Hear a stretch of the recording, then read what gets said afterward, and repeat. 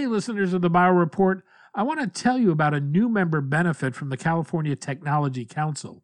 CTC has teamed with Reprivata to offer members 6 months of Reprivata's COT network service for free, which gives companies the power of a VPN at a fraction of the cost. A remote, flexible workforce is the new normal, but most corporate networks aren't built to accommodate work from home at scale. Reprivata's COT network offers an easily deployable, affordable, and scalable solution to securely enable remote workers and protect the corporate network. To learn more about this and other member benefits, go to californiatechnology.org/member benefits. I'm Daniel Levine, and this is the Bio Report.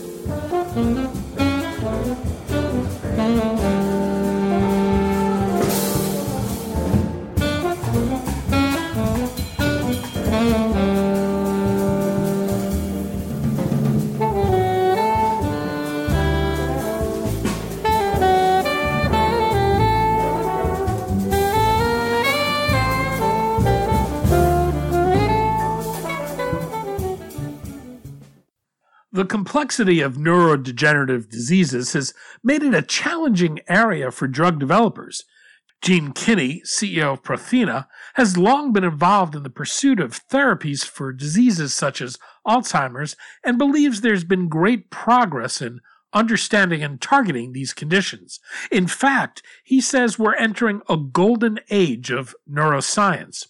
We spoke to Kinney about the state of drug development for neurodegenerative conditions, Prothena's pipeline, and its efforts to target protein dysregulation in these diseases.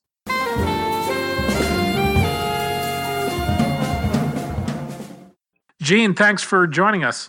Well, thank you for having me. We're going to talk about neurodegenerative diseases, the challenges of developing therapies for these conditions, and the role protein dysregulation plays. Before we do that, though, you're someone who's long been involved in drug development for neurodegenerative diseases. An area that's particularly been difficult is Alzheimer's disease. It seems to suffer from many late-stage failures. What do you think's been the problem? Has it been the complexity of these conditions, pursuing the wrong targets, or something else? Yeah, no, it's a great question, and thank you for that question. When you think about Alzheimer's disease, it is a complex disease. It's a disease that involves multiple pathologies. There are other components as well that one needs to consider, including inflammation, in addition to the protein dysregulation. And so thinking about how to actually target that from a biology perspective is one aspect. Once you have that biological hypothesis, and that's then moved into the clinical space, you have to get the clinical studies right. And that's an easy thing to say, but it's something that we've really seen evolve over the last decade, particularly in the Alzheimer's space, to the benefit of the field. If you think about the earliest days of thinking about disease-modifying treatments in Alzheimer's disease, you really didn't have much to go on. So as you entered into the clinical testing space, a lot of those trials were based in large part on how we were testing for symptomatic agents. So very different patient populations, different ways of measuring benefits in terms of the clinical endpoints. And the field has learned quite a bit with some experience now. And I'd point to the recent work that's been done by Biogen and others, where we've really seen the field advance. We're much more sophisticated in how we select the right patients to examine in these types of clinical studies. We're using endpoints now that are more specific and more meaningful for those types of patients. So these endpoints being the ways that we actually measure the effectiveness of the interventional treatments. And I think we're also learning quite a bit about how to employ biomarkers in the context of selecting the right patient population, and how we think about dosing and side effect profiles and what have you. And then so finally, as both the basic science has advanced and now the clinical science has advanced, we've seen the regulatory science advance as well, with an appreciation of a number of the factors that I just discussed. And it really takes all three legs of that stool to be equal in order to bring a therapeutic to patients. And so what we see from our seat, having been in this space for some time, we're actually very encouraged around. We've seen aducanumab now be filed for the potential for approval for modifying the disease course in Alzheimer's disease. We've seen recently that the FDA, at least from a health regulatory assessment perspective, has accepted that on a priority review basis. We think that's appropriate and encouraging. If, in fact, ultimately the FDA determines that the trials have met their standard for evidence of effectiveness, then we anticipate that drug could be approved. But of course, that's just the start, and we see a lot of opportunity to continue to improve the medicines in that space for the benefit of patients. And we have a number of those types of programs in our portfolio, which I would be happy to discuss. But I think, from my perspective, in direct answer to your question, it's been very rewarding, really, over the last decade or so to see now the basic biology, the clinical science, and the regulatory science starting to converge. And when we think about it that way, we really think we're at the dawn of a golden age of neuroscience and neurodegenerative research. So we're very excited to be here, and we're very excited to be active in this space. It's interesting to hear you call it a golden age. Where exactly do you think we are in terms of our ability to understand the biology of these conditions and address them therapeutically? Yeah, so it's a great question again, and I think we've seen on the basic research side the advent of a number of tools and modalities that frankly didn't exist widely in the past. So our ability to think about bringing our understanding of genetics into play, what that means with respect to biological pathway and how biological pathways are changed due to those genetics, what it means with respect to protein regulation, I think is something that we're learning quite a bit. And even the basic understanding of how proteins dysregulate at their start and ultimately misfold and start to aggregate and become pathogenic in the context of the disease, whether that's starting a disease process or continuing and progressing a disease process, or both. I think we're understanding more and more about that. And what we try to do at Prothena is we really think a lot, not just about that protein dysregulation process and how it contributes to disease, but then how you optimally intervene in that process to provide the best biological outcome, which ultimately we would take into the patient population, as we've done a number of times. So we see the advent of these types of tools being very important. Our level of sophistication and understanding has certainly improved over the years. And we're now seeing additional modalities, things like cell therapy, gene therapy, and what have you, coming into the neurodegenerative space, and we think that's exciting as well. From a drug company point of view, what's the opportunity? How big is the unmet need? Well, the unmet need it almost can't be stated. I mean, when we talk about Alzheimer's disease, there are estimates that up to 35 million individuals across the globe suffer from Alzheimer's disease. And Parkinson's disease, the second most common neurodegenerative disease, the estimates are upwards of 10 million individuals across the globe suffering from that disease. And because these are diseases that increase with advancing age, and because our population is aging really at rates that we've never before observed in human history, the magnitude and impact of a pending crisis, quite frankly, with respect to the onset of these diseases and how incumbent they will become, really should be alarming to all of us. It's very predictable. And I think where we see the field moving now is from a place where we have drugs that can treat the symptoms of these diseases. We ultimately need to move to a place where I think we're at the precipice, and this is what I would refer to as the golden age, where we can talk about now potentially slowing the progression of these diseases.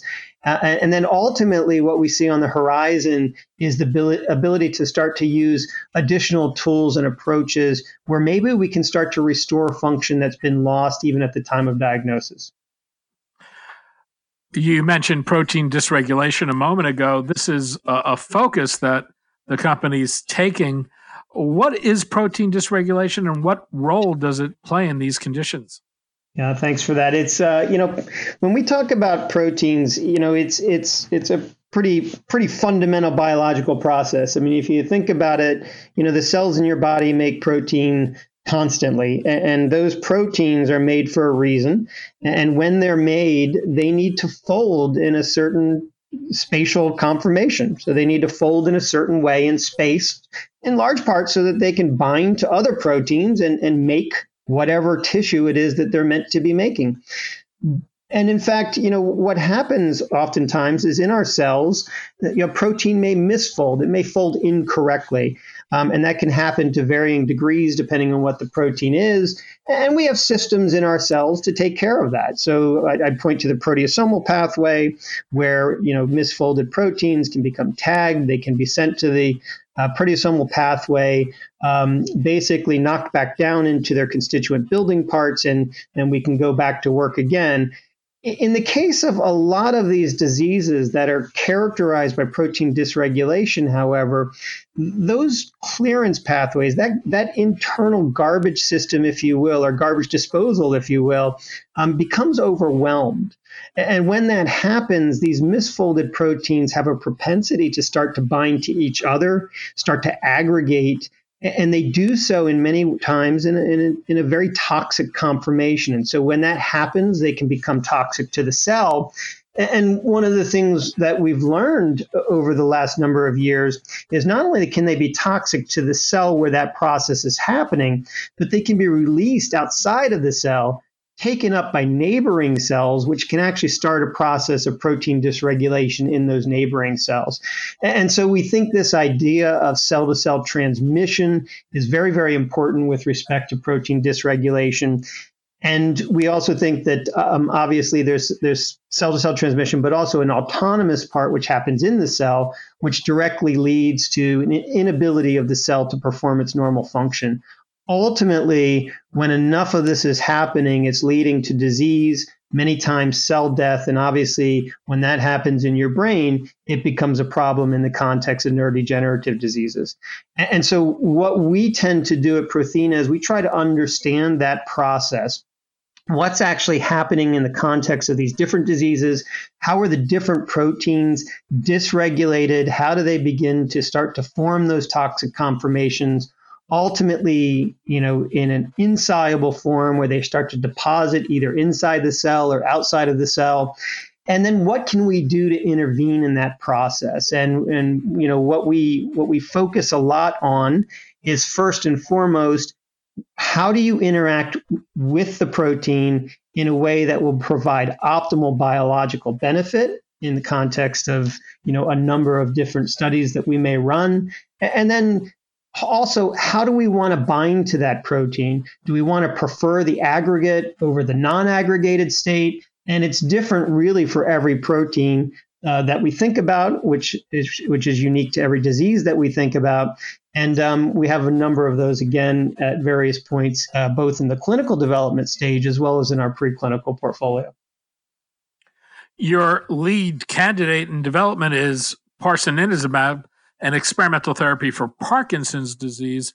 What is Parkinson's disease and how does it manifest itself and progress?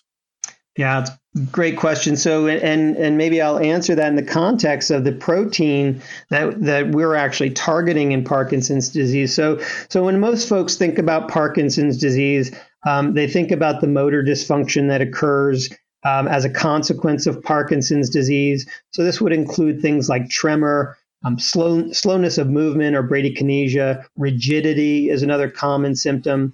But as the field has become more sophisticated, one of the things we've learned is that Parkinson's disease really is a whole body constellation of symptoms.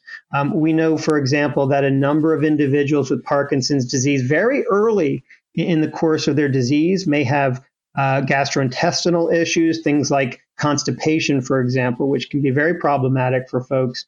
When we think about issues that are probably really neuronal in nature, we can see things like disrupted sleep patterns. We can see things like loss of sense of smell, and then, ultimately the motor dysfunction as well. But we also see, additional symptoms in patients as they progress in their disease. We can start to see involvement of the ability to mentate appropriately. So in other words, your cognitive abilities, and also even just emotional disturbances. And what's interesting about a lot of this when we talk about this protein dysregulation idea is that there's an important protein by the name of alpha-synuclein. And alpha-synuclein is a protein that's been implicated in both the cause and progression of Parkinson's disease.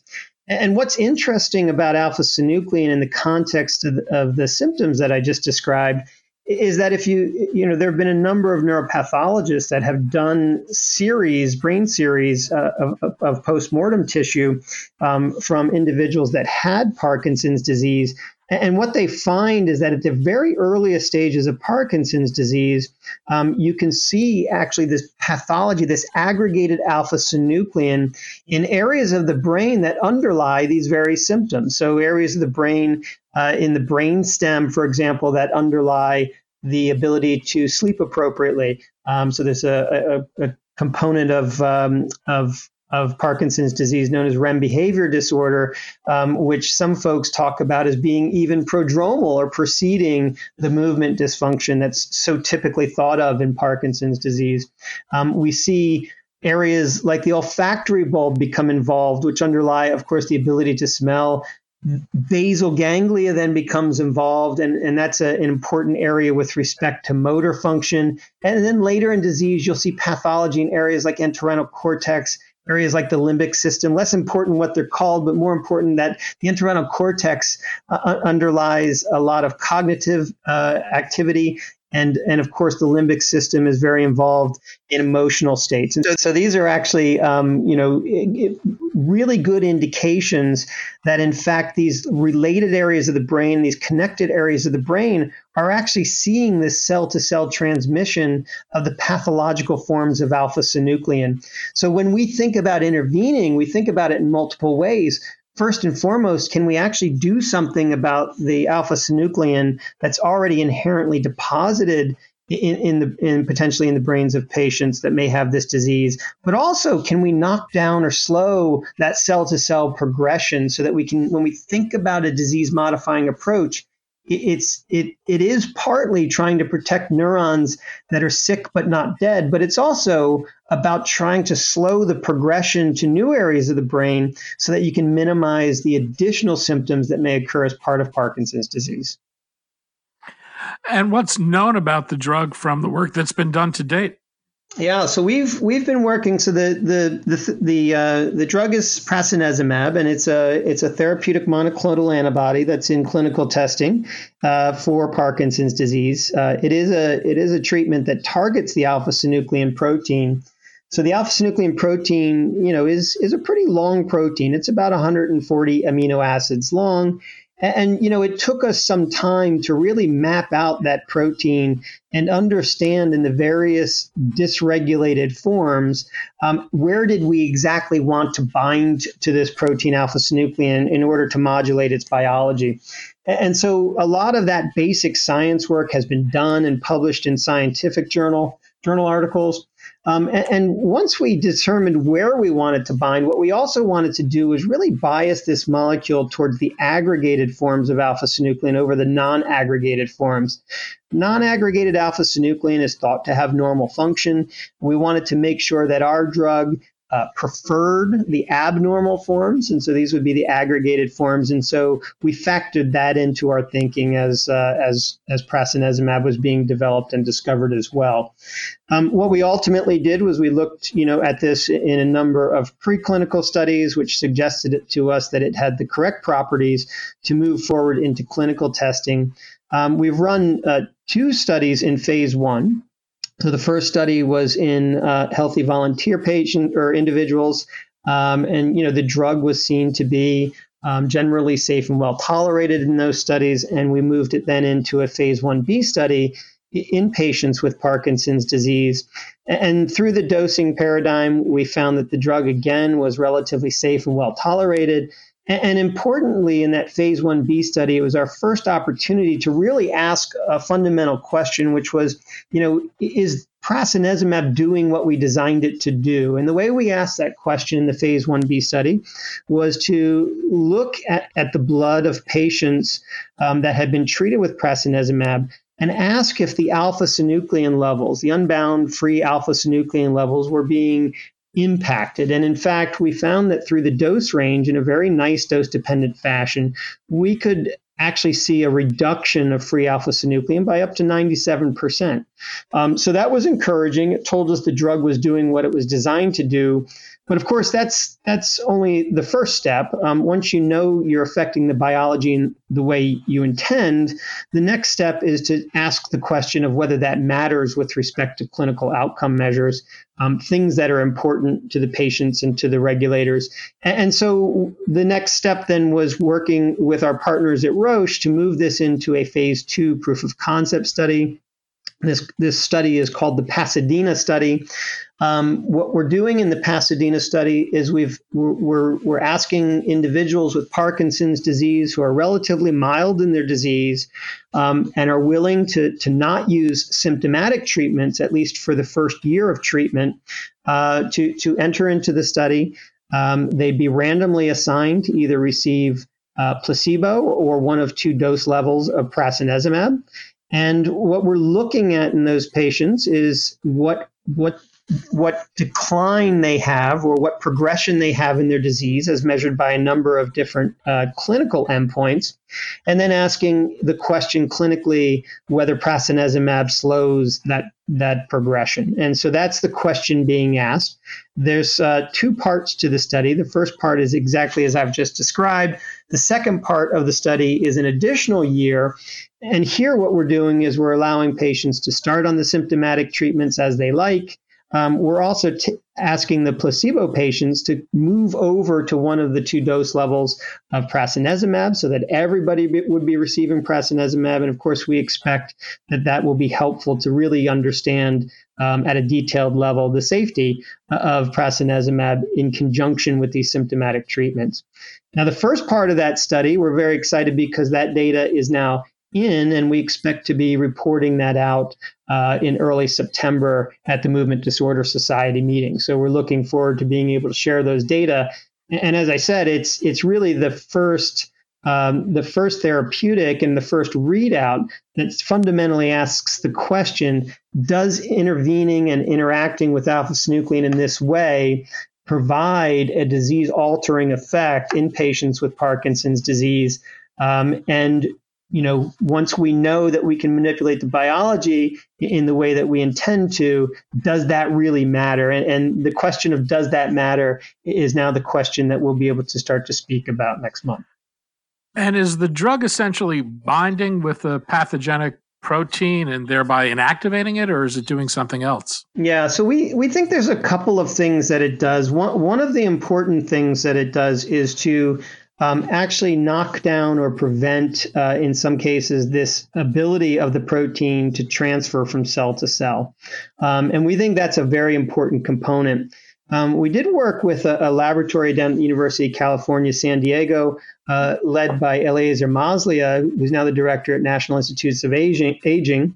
And what his lab showed was that if he labeled the antibody, and this is actually a quote-unquote mouse precursor version of prasinezumab. So it's an equivalent but appropriate for a non-human species.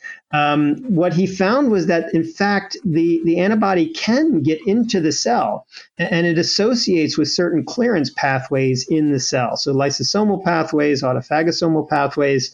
And, that's interesting as well, because some of the things that we did observe before we moved this molecule into the clinic is that not only could we reduce pathology in the brains of animals that overexpress this protein alpha-synuclein, but in so doing, you saw a reduction of the dysfunction between neurons. So in other words, neurons connect to each other. We could actually ask the question of whether we can maintain those connections concordant with reduction of pathology. And in fact, the answer to that appeared to be yes. And all of that ended up in doing some other things as well. It reduced inflammation in the brains of these animals. And then finally, that resulted in improved function, both on motor tasks as well as on cognitive tasks. So we think, there may be an intracellular mechanism, and that's based on that work done by the Maslia lab. And we certainly have done our own work as well, showing that the cell-to-cell transmission is an important component to mediate with respect to the activity of these types of antibodies. I wanted to ask you about a second therapy in development. This is PRX004, which you're looking at to treat a number of neurological conditions, but the lead indication is actually ATTR amyloidosis. What is ATTR amyloidosis, and how does it relate to the other conditions you're pursuing for this drug? Yeah, that's a great question. And so this really comes down to our expertise in protein dysregulation. So PRX004 is targeting, as you say, ATTR amyloidosis. ATTR amyloidosis is a peripheral disease caused by dysregulated protein. So in this case, the protein that we're talking about is a protein called transthyretin. It's a relatively abundant protein for most of us. And what happens is this protein is made really in two places in the body, largely in the liver, but also in an area called the choroid plexus. And when it's made, it rapidly assembles into a tetramer, so four units that come together. And that's its normal form. And that normal form underlies a normal function, which is a carrier of thyroxine, a transport system for vitamin A. So it's a transport system for retinol binding protein as well. And so it has a known form and a normal form and a normal function. What happens under normal conditions, we believe that tetramer will fall apart under normal kinetic conditions to its constitutive pieces and parts. And then that would quickly be metabolized in various areas of the body. What tends to happen in this disease is for various reasons, and there's a genetic form of this disease as well as a non-genetic form. So for different reasons, that normal clearance pathway can become overwhelmed. And when that happens, the constitutive units, the monomers, if you will, each unit of that tetramer, that normal tetramer, as they break apart, has a longer period of time now to potentially misfold. And when that happens, they can start to reaggregate in a non-normal conformation. And when that happens, ultimately you can see deposition of these protein aggregates in areas like the heart, the GI tract, and nerve bundle, leading to things like cardiomyopathy and neuropathy in the case of nerve deposition. And this, in the case of cardiomyopathy, you can actually lead to pretty severe morbidity and mortality in these patients. So it's a very serious disease. There are a couple therapeutics that are currently in the market, and what they aim to do is try to slow new protein from entering this non-normal pathway, this pathogenic pathway, if you will. What PRX4 does is fundamentally different. What PRX4 does, it's been designed to not interact with the normal tetrameric form of TTR or transthyretin, but instead to interact with the abnormal forms in their various states, whether they be in a soluble state or whether they already be deposited in different tissues. And what we've done is we've designed PRX4 so that once it interacts with, let's say there's this transthyretin amyloid in the heart of an individual, once it interacts with it, we've left the antibody intact so that it can actually recruit an appropriate part of the innate immune system to come in and clear that amyloid from tissue. And we have some, preclinical data showing kind of how that works. And so then the idea is that if you're an individual with ATTR amyloidosis who maybe already has a fair amount of transthyretin deposited in your heart, and you may be a little bit more advanced in your cardiac state, that reducing new protein coming into the pathway may not be all that effective, in that may take some time, and maybe longer time than you're willing to wait or can wait, given the severity of your disease. And what you would need in that moment is the ability to remove that amyloid much more expeditiously.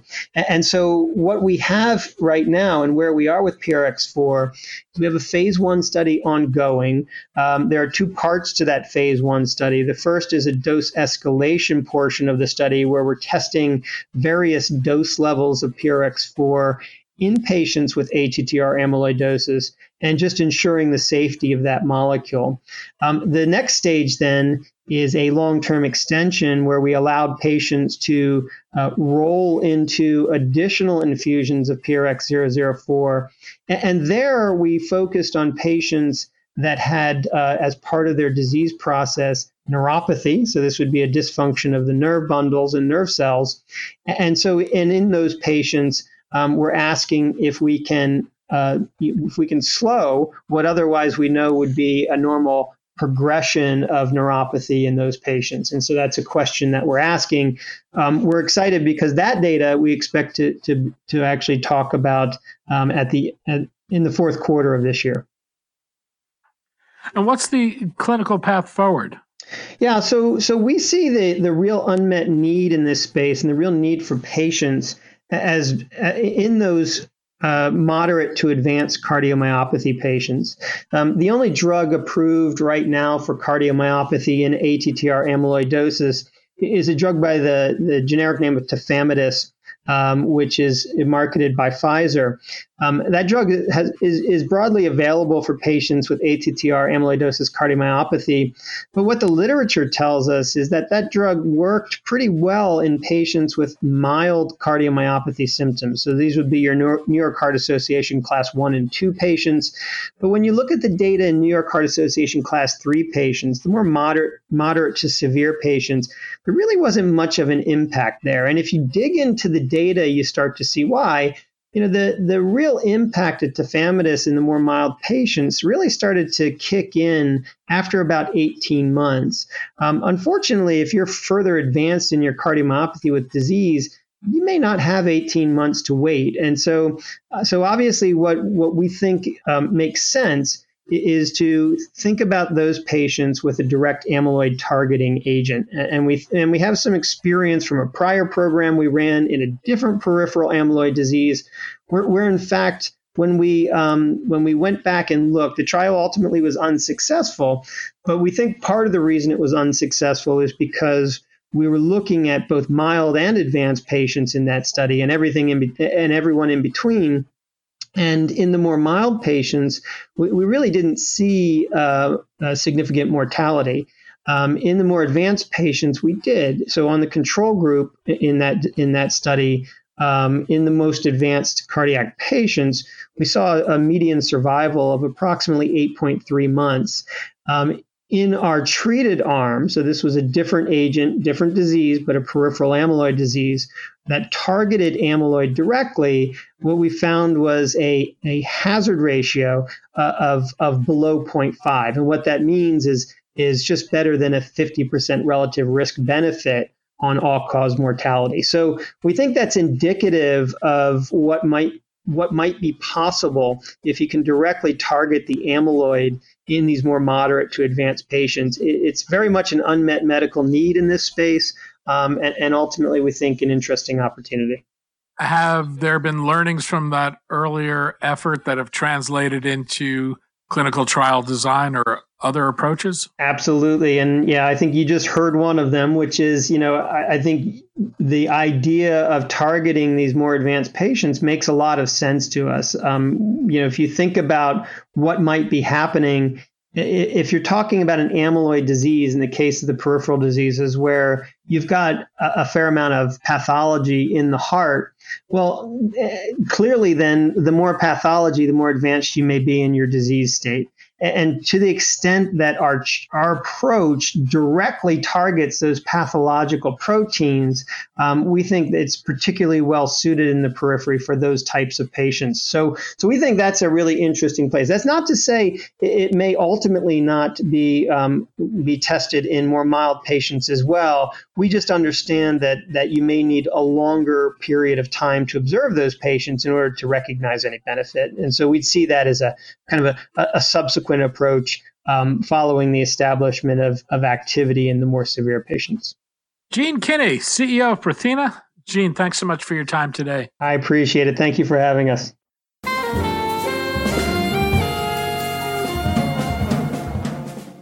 Thanks for listening. The Bio Report is a production of the Levine Media Group. To automatically download this podcast each week, subscribe to our RSS feed or through iTunes or other podcast manager. To join our mailing list, go to levinemediagroup.com. We'd love to hear from you. If you want to drop us a line or are interested in sponsoring this podcast, send email to danny@levinemediagroup.com. Special thanks to Jonah Levine, who composed our theme music, and the Jonah Levine Collective, which performs it.